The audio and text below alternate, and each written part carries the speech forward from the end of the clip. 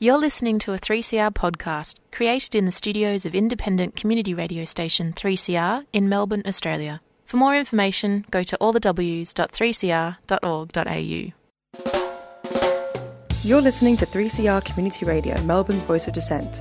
3CR Community Radio, 855 on the AM dial, streaming live at 3cr.org.au or on 3CR Digital in Melbourne. You're on 3CR, and a big thank you to Black Noise Radio for another great show. And welcome to Listening Notes, stories about politics, art and activism, and conversations with people working to create change and address some of the big issues affecting our lives.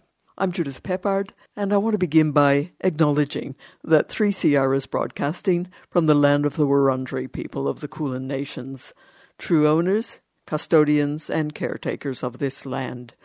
I also pay my respects to elders, past, present and emerging, and recognise that sovereignty has not been ceded and a treaty never signed. Today, on Listening Notes, you're going to hear how young people from refugee and migrant backgrounds are experiencing the COVID-19 pandemic. Young people were the providers of information to their families about the virus. And when school went to remote learning, what we found is that young people then became carers of their younger siblings, brothers and sisters. That's Jen Couch from ACU. She'll tell us about the research that she and the Migrant Youth Advocacy Network have undertaken and what they found. That's coming up later in the show. But first up, all our good intentions to avoid using plastic and some speculation about what's happened to them during COVID-19. Jo Lindsay is a professor of sociology at Monash University. She and her colleagues conducted research for the Department of Environment, Land, Water and Planning. I think that covers just about everything. And they did that last year to find out about our attitudes to avoiding plastic. And of course, the research was done in the lead up to Victoria banning single-use plastic bags in November last year. I began by asking what she found out about us, how we were thinking about plastic just a year ago, and then we speculate a bit about what's happened since COVID. 74% were avoiding using single-use plastic bags. 72% were saying no to straws. 57% were avoiding using disposable coffee cups, so either drinking in or bringing keep cups most of the time. 53% were avoiding using takeaway containers or taking their own containers or eating in. That's over 50%, really, for just about everything that you looked at. So that must have been hopeful. Absolutely. And I think it really does give us hope that we can return to that. And people's intentions for each of those things were actually higher. So people said that they intended in the future to avoid it even more than what they were in their own behaviour. So what would happen if you were doing that research now? It's difficult to know exactly because we don't have hard data, but we do know anecdotally that a lot of cafes have stopped allowing you to use keep cups, that the supermarkets are reverted to giving plastic bags when they do home deliveries. Disposable coffee cups is one of the major negatives, I think, to come out of this. Even though there's no evidence that takeaway cups are more hygienic or would have better outcomes for people. If you use detergent on your keep cup or on your disposable bag, they're just as safe. The other thing that I found interesting in your paper was that single-use plastics are the places where COVID-19 stays the longest. It's not my area of research, but yes, apparently on plastic, the virus is more likely to last than on other hard surfaces. So perhaps another reason why we should bring our own. Yes, for sure. One of the interesting things in talking about single-use plastics, particularly the coffee cup, people don't realise that coffee cups can't be recycled. The ones that look like cardboard make you feel as though they can just go in with the cardboard waste, or sometimes they even say compostable. But in fact, there are no disposable cups that can be recycled in Australia. They all have this fine bit of plastic so they don't leak. And that becomes a kind of biohazard. So I think people want to do the right thing but don't realise that it is quite negative to have that takeaway coffee cup. You do point out in your paper that some single use is necessary during a pandemic. I think when you're talking about PPE, protective equipment, it's inevitable these things have to be single use and then thrown away. But within our households, there is no rationale really for using plastic cutlery or these kinds of throwaway items. Can you say a little bit more about what we can do in the household? Thinking about alternatives that have been around and are gaining traction really. So avoiding using plastic wrap, using beeswax wraps instead. So they're better. Absolutely. So things that you can reuse, but also, we're shopping in markets and to take our own small bags. So there are lots of options that were becoming popular, and I think we kind of need to encourage people that, yes, this can be normal. Yes, we can continue on this path. There's no need to throw all of the gains away. What were the things that motivated people to actually not use the plastics? What did you find were the biggest motivators? Social comparison was a very important element. And so if people felt that everyone else was doing that and that it was a kind of normal practice, then they were much more likely to engage in that activity. We have absolutely passed or had passed that tipping point with reusable bags and straws, but there's kind of a bit more to go with these other items. But also whether people felt confident to ask.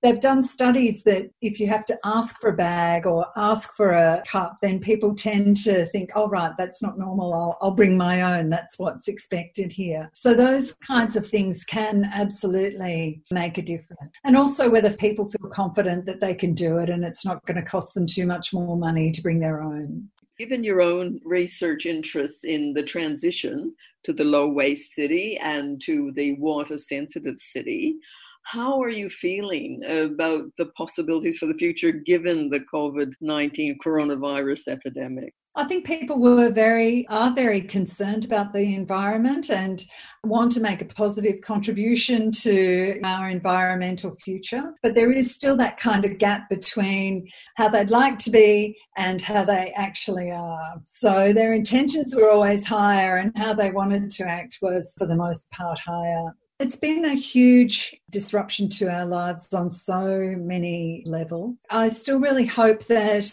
we can come back to thinking about a different kind of future, that people have really discovered a whole lot of home production during the pandemic, gardening and making bread and all of those activities, and people have discovered their local spaces as well, going into parks. So all of those things around having nice natural environments, around having cities that are nurturing spaces, I'm really hopeful that the reflections that we've done during this time might have some kind of positive outcomes, that people are starting to question the overconsumption that we were engaged with and thinking more, I hope, about what's meaningful and important. Jo Lindsay from Monash, with encouragement to keep up the momentum, to avoid using plastic, and also to think about minimizing consumption generally. And I know we have had a lot of time for thinking. You're listening to 3CR Community Radio 855 AM. Visit the 3CR website at 3cr.org.au/podcast to hear the most recent recording from each show, or 3cr.org.au/streaming to listen live.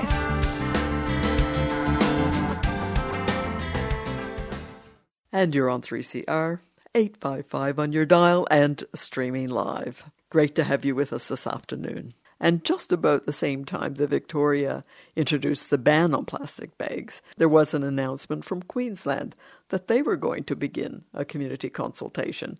And this generated quite a lot of excitement, particularly with the Australian Marine Conservation Society. So when that was announced, I spoke to Shane Kukau. So here's what he told us on Monday Breakfast in November last year. We all want clean and healthy oceans that are full of life. We all know that our beaches and our waterways are filling up with things like plastic takeaway containers, straws, bottle caps, and it's our marine life that are suffering. We see birds are feeding plastic to their babies. Half of all seabirds and turtles have plastic in their stomachs, according to stats from CSIRO. Nobody wants to see more whales washing up dead on our beaches with stomachs full of plastic. So by implementing a ban on single-use plastics, what we're doing is getting it out of the supply chain so that it can stop flowing into our oceans and stop killing animals. What difference can it make close to home, in the immediate shores around Queensland? 3/4 of the rubbish along our coast is plastic, and most of it originates at home in Australia, the landfill that comes from that city that's nearby. So we need to do this across Australia. It can't just be up to one state or territory. We hear a lot about plastics coming out of Southeast Asia as well, and which is much more highly populated. What difference can Australia make? A huge difference, yeah. Plastic is all of our responsibility. It's not just nations overseas that are polluting with plastic, but it's us here at home. Australians, by and large, we're doing the right thing, but our recycling systems have buckled under the load of plastic that companies are pumping out. And we used to ship it to other nations to deal with, and now they've stopped taking it. And so we have to deal with it here at home. So with plastic piling up in warehouses and washing into our waterways, that's our plastic that's flowing out there. It's our responsibility to do something about it. And the only real solution is to get them out of our supply chain once and for all. On an individual level, many people are avoiding plastic. I notice when I go to the shops now, more and more people are taking their own bags, fabric of some sort. So people are doing that, but obviously more steps need to be taken from the government. Absolutely. And people are quite happy to make the right choice, but sometimes you don't get a choice, do you? You go out to a cafe and someone puts a straw in your drink before you even get to say anything, or food is served in takeaway plastic containers. We are, by and large, very happy to move to other alternatives, and we're seeing a revolution of people who are moving to bringing their own reusable packaging, bags, bottles. But at the end of the day, unless we actually stop supplying it in the first place, there's always going to be some of it that continues to flow out into our waterways. I noticed that the Australian Marine Conservation Society is part of the Boomerang Alliance. Tell me a little bit about the Boomerang Alliance. Yep, so the Boomerang Alliance is an alliance of organisations across Australia who are all working together to try and conquer the problem of plastic pollution. So lots of people are doing lots of different things. So obviously this is a problem where we have to do something at the individual level. We need businesses doing the right thing, and we need government coming to the table as well. That means that there's a range of action that need to happen from the local, picking up plastic on beaches and participating in cleanups, that kind of thing, through to education, through to business change, throughout. So we work particularly at the advocacy level, working with government around how they can change the way that we do things in Australia to conquer the problem of plastic pollution. And others work in other areas, so Clean Up Australia, for example, or the Boomerang Alliance with their Plastic Free Places program, working with city councils to get rid of plastics. In many ways, this crisis has been well underway for a long time, and the sad truth is UNESCO stats are showing that over 1 million seabirds, 1 million seabirds and marine animals are killed by plastic every year. That means there's over 3,000 animals being choked, suffocated or entangled every day right now. So we can't afford to wait any longer. We have the solutions. We've just got to get on with it. And if you needed any more motivation, that's Shane Kukau from the Australian Marine Conservation Society. And he was great. He was really excited to speak with us. He said he hoped it would inspire us to continue with avoiding plastics. And I did follow up. I checked to see if Queensland was pushing ahead with this. And indeed they are. They're in the middle of their consultation right now. So this is good news. And if you're wanting to keep up with developments on the environment, because there's just always so much, tune into some of the shows here at 3CR. We have Earth Matters, Beyond Zero Emissions, and Dirt Radio. Coming up next, Jen Couch, looking at how young people from refugee and migrant backgrounds are experiencing the pandemic. But first of all, we're going to hear from Sampa the Great with Freedom.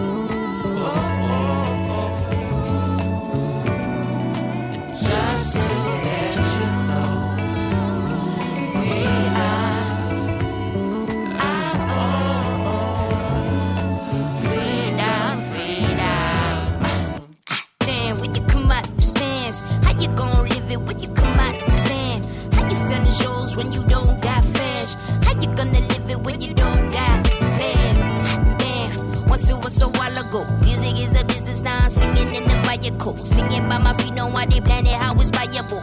Well, like I feel it, how I'm feeling is maniacal. My voice, my skin, my logo. How you tryna package me when you don't got a photo? In the end, no ID, no polo. Shot into the heavens cause I don't know where to go though.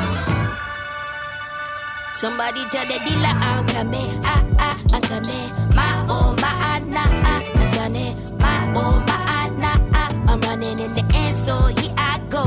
We used to think the industry was 5 stars to 5 stars, and now we itching just to find stars, to find stars. But they were scheming when they find us, to find us. And now we talking, now we open, so don't remind us. From the beginning, we never win it. They want our in we just raw. You want my art, what's up, I'm under charge and overthought. And after that, and now I'm living, trying to give in every melody of ours. What's hot, what's not, what's ours? Sally selling 6 figures where we meant to. Nice. I'm trying to make a living. Music is a source of all my end and my beginning singing.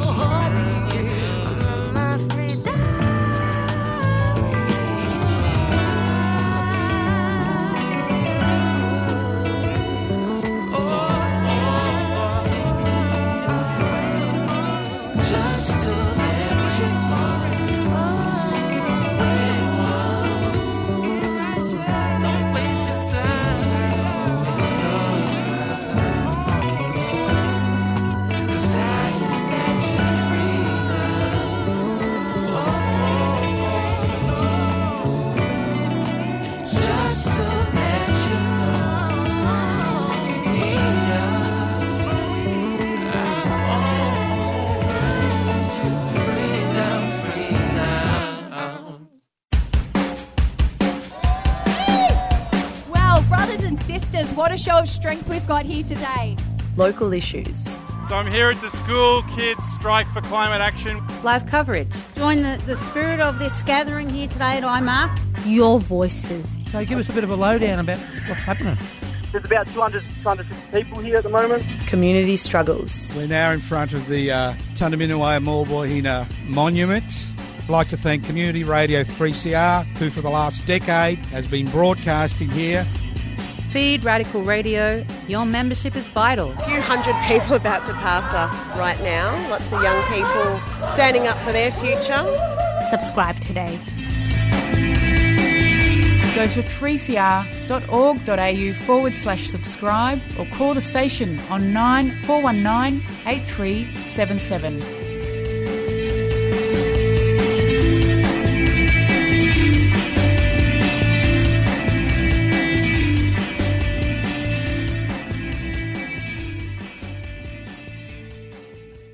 And you're on 3CR, 855 on your dial and streaming live. Jen Couch is a senior lecturer at the Australian Catholic University, and she's worked with and on behalf of young people and communities in the areas of refugee settlement, displacement, homelessness, and capacity building. And she's conducted the only longitudinal study that I'm aware of the experiences of young refugee people in Australia. And I'll put a link to her article on that on the website. But she joined me last week to talk about this latest study that's looking at how the lives of young people from refugee and migrant backgrounds are being affected by COVID-19. And I was surprised at how quickly she was reporting on this study and curious about how the study came about. Here's Jen Couch. I have a long ongoing partnership with the Multicultural Youth Advocacy Network, MYAN. They're an Australia-wide body that looks at advocating at a policy level around the lives of refugee and migrant young people. They're incredibly well connected across the whole of Australia with settlement workers, youth workers, social workers, and of course young people themselves. It wasn't really until we went into lockdown in Victoria that I started really thinking about this.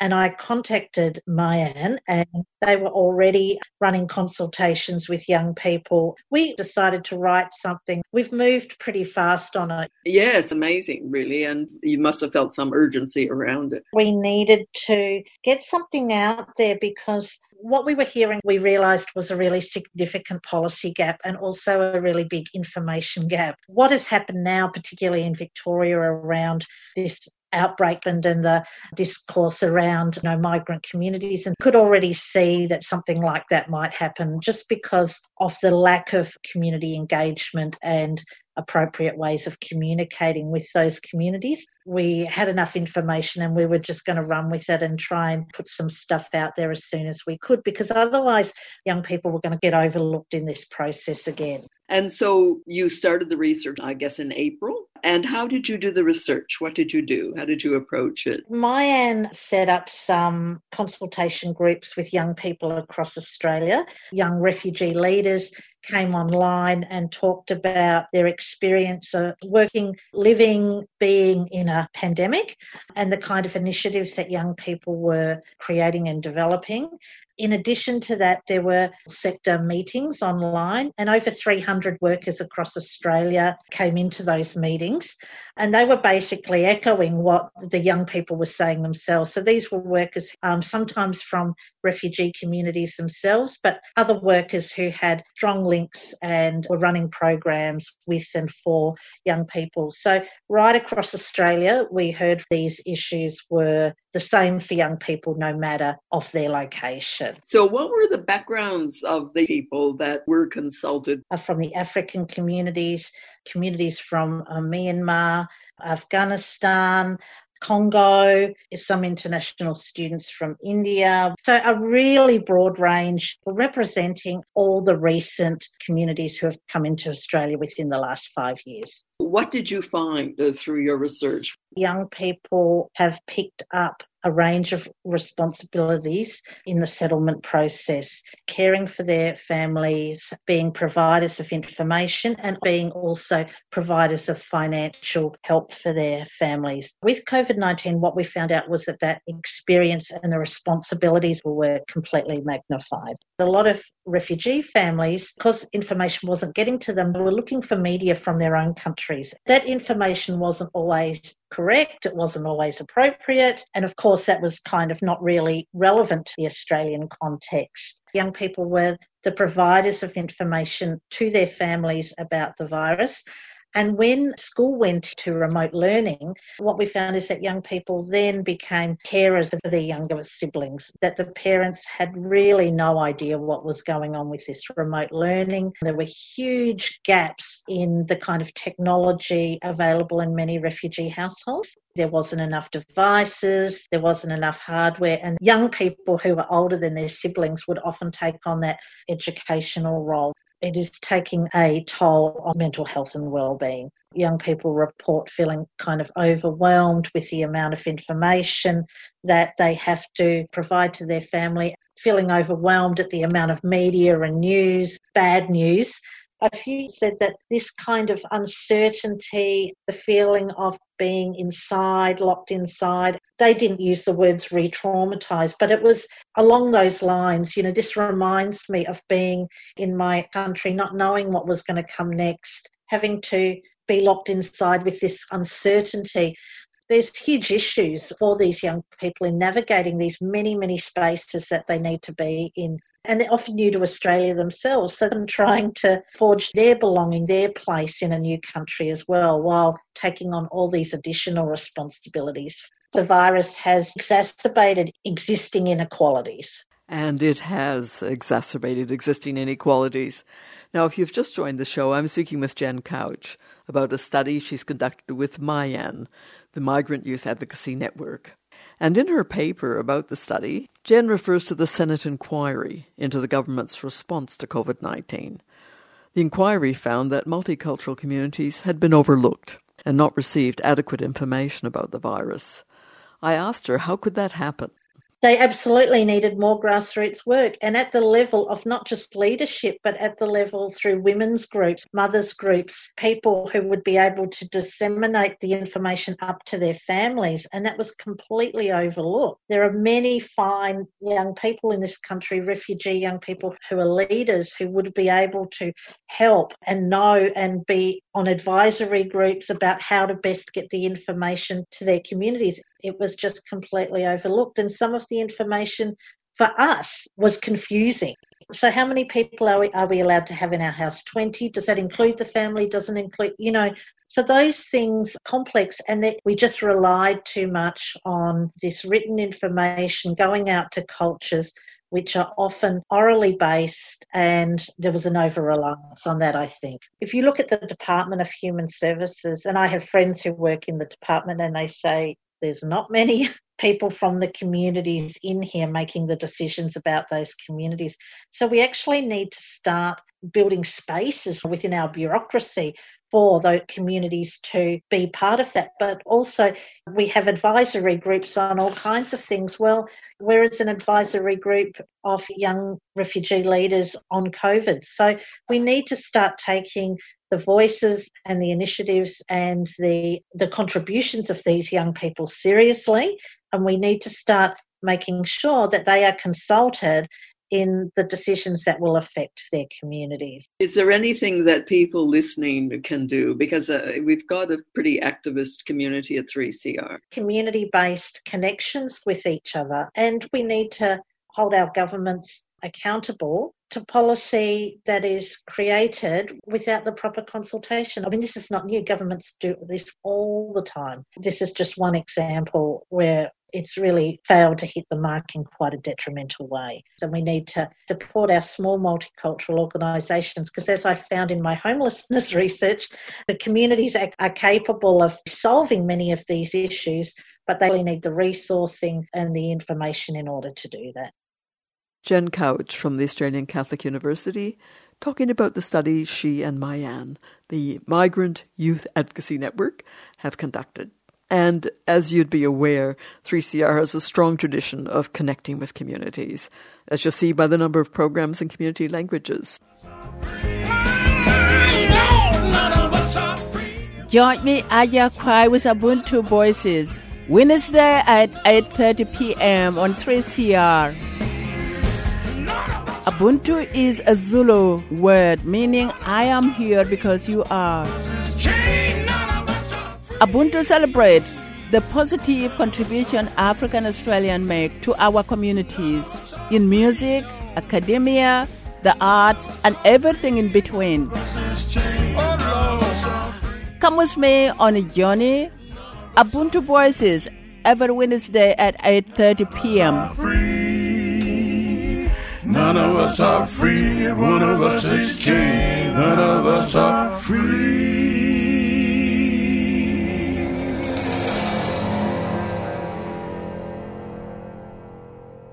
Thank you to my guests on Listening Notes today, Joe Lindsay, Shane Kukau, and Jen Couch. And to listen to the podcast or to find the links to the stories we've covered today, just go to Acting Up on the 3CR grid and get all that information. And do stay tuned to 3CR, because coming up next is Diaspora Blues. Catch you next week when I'll be speaking with Maria Tanyag on gender and climate change.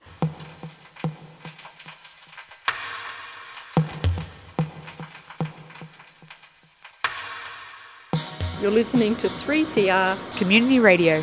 855 AM. You've been listening to a 3CR podcast produced in the studios of independent community radio station 3CR in Melbourne, Australia. For more information, go to allthews.3cr.org.au.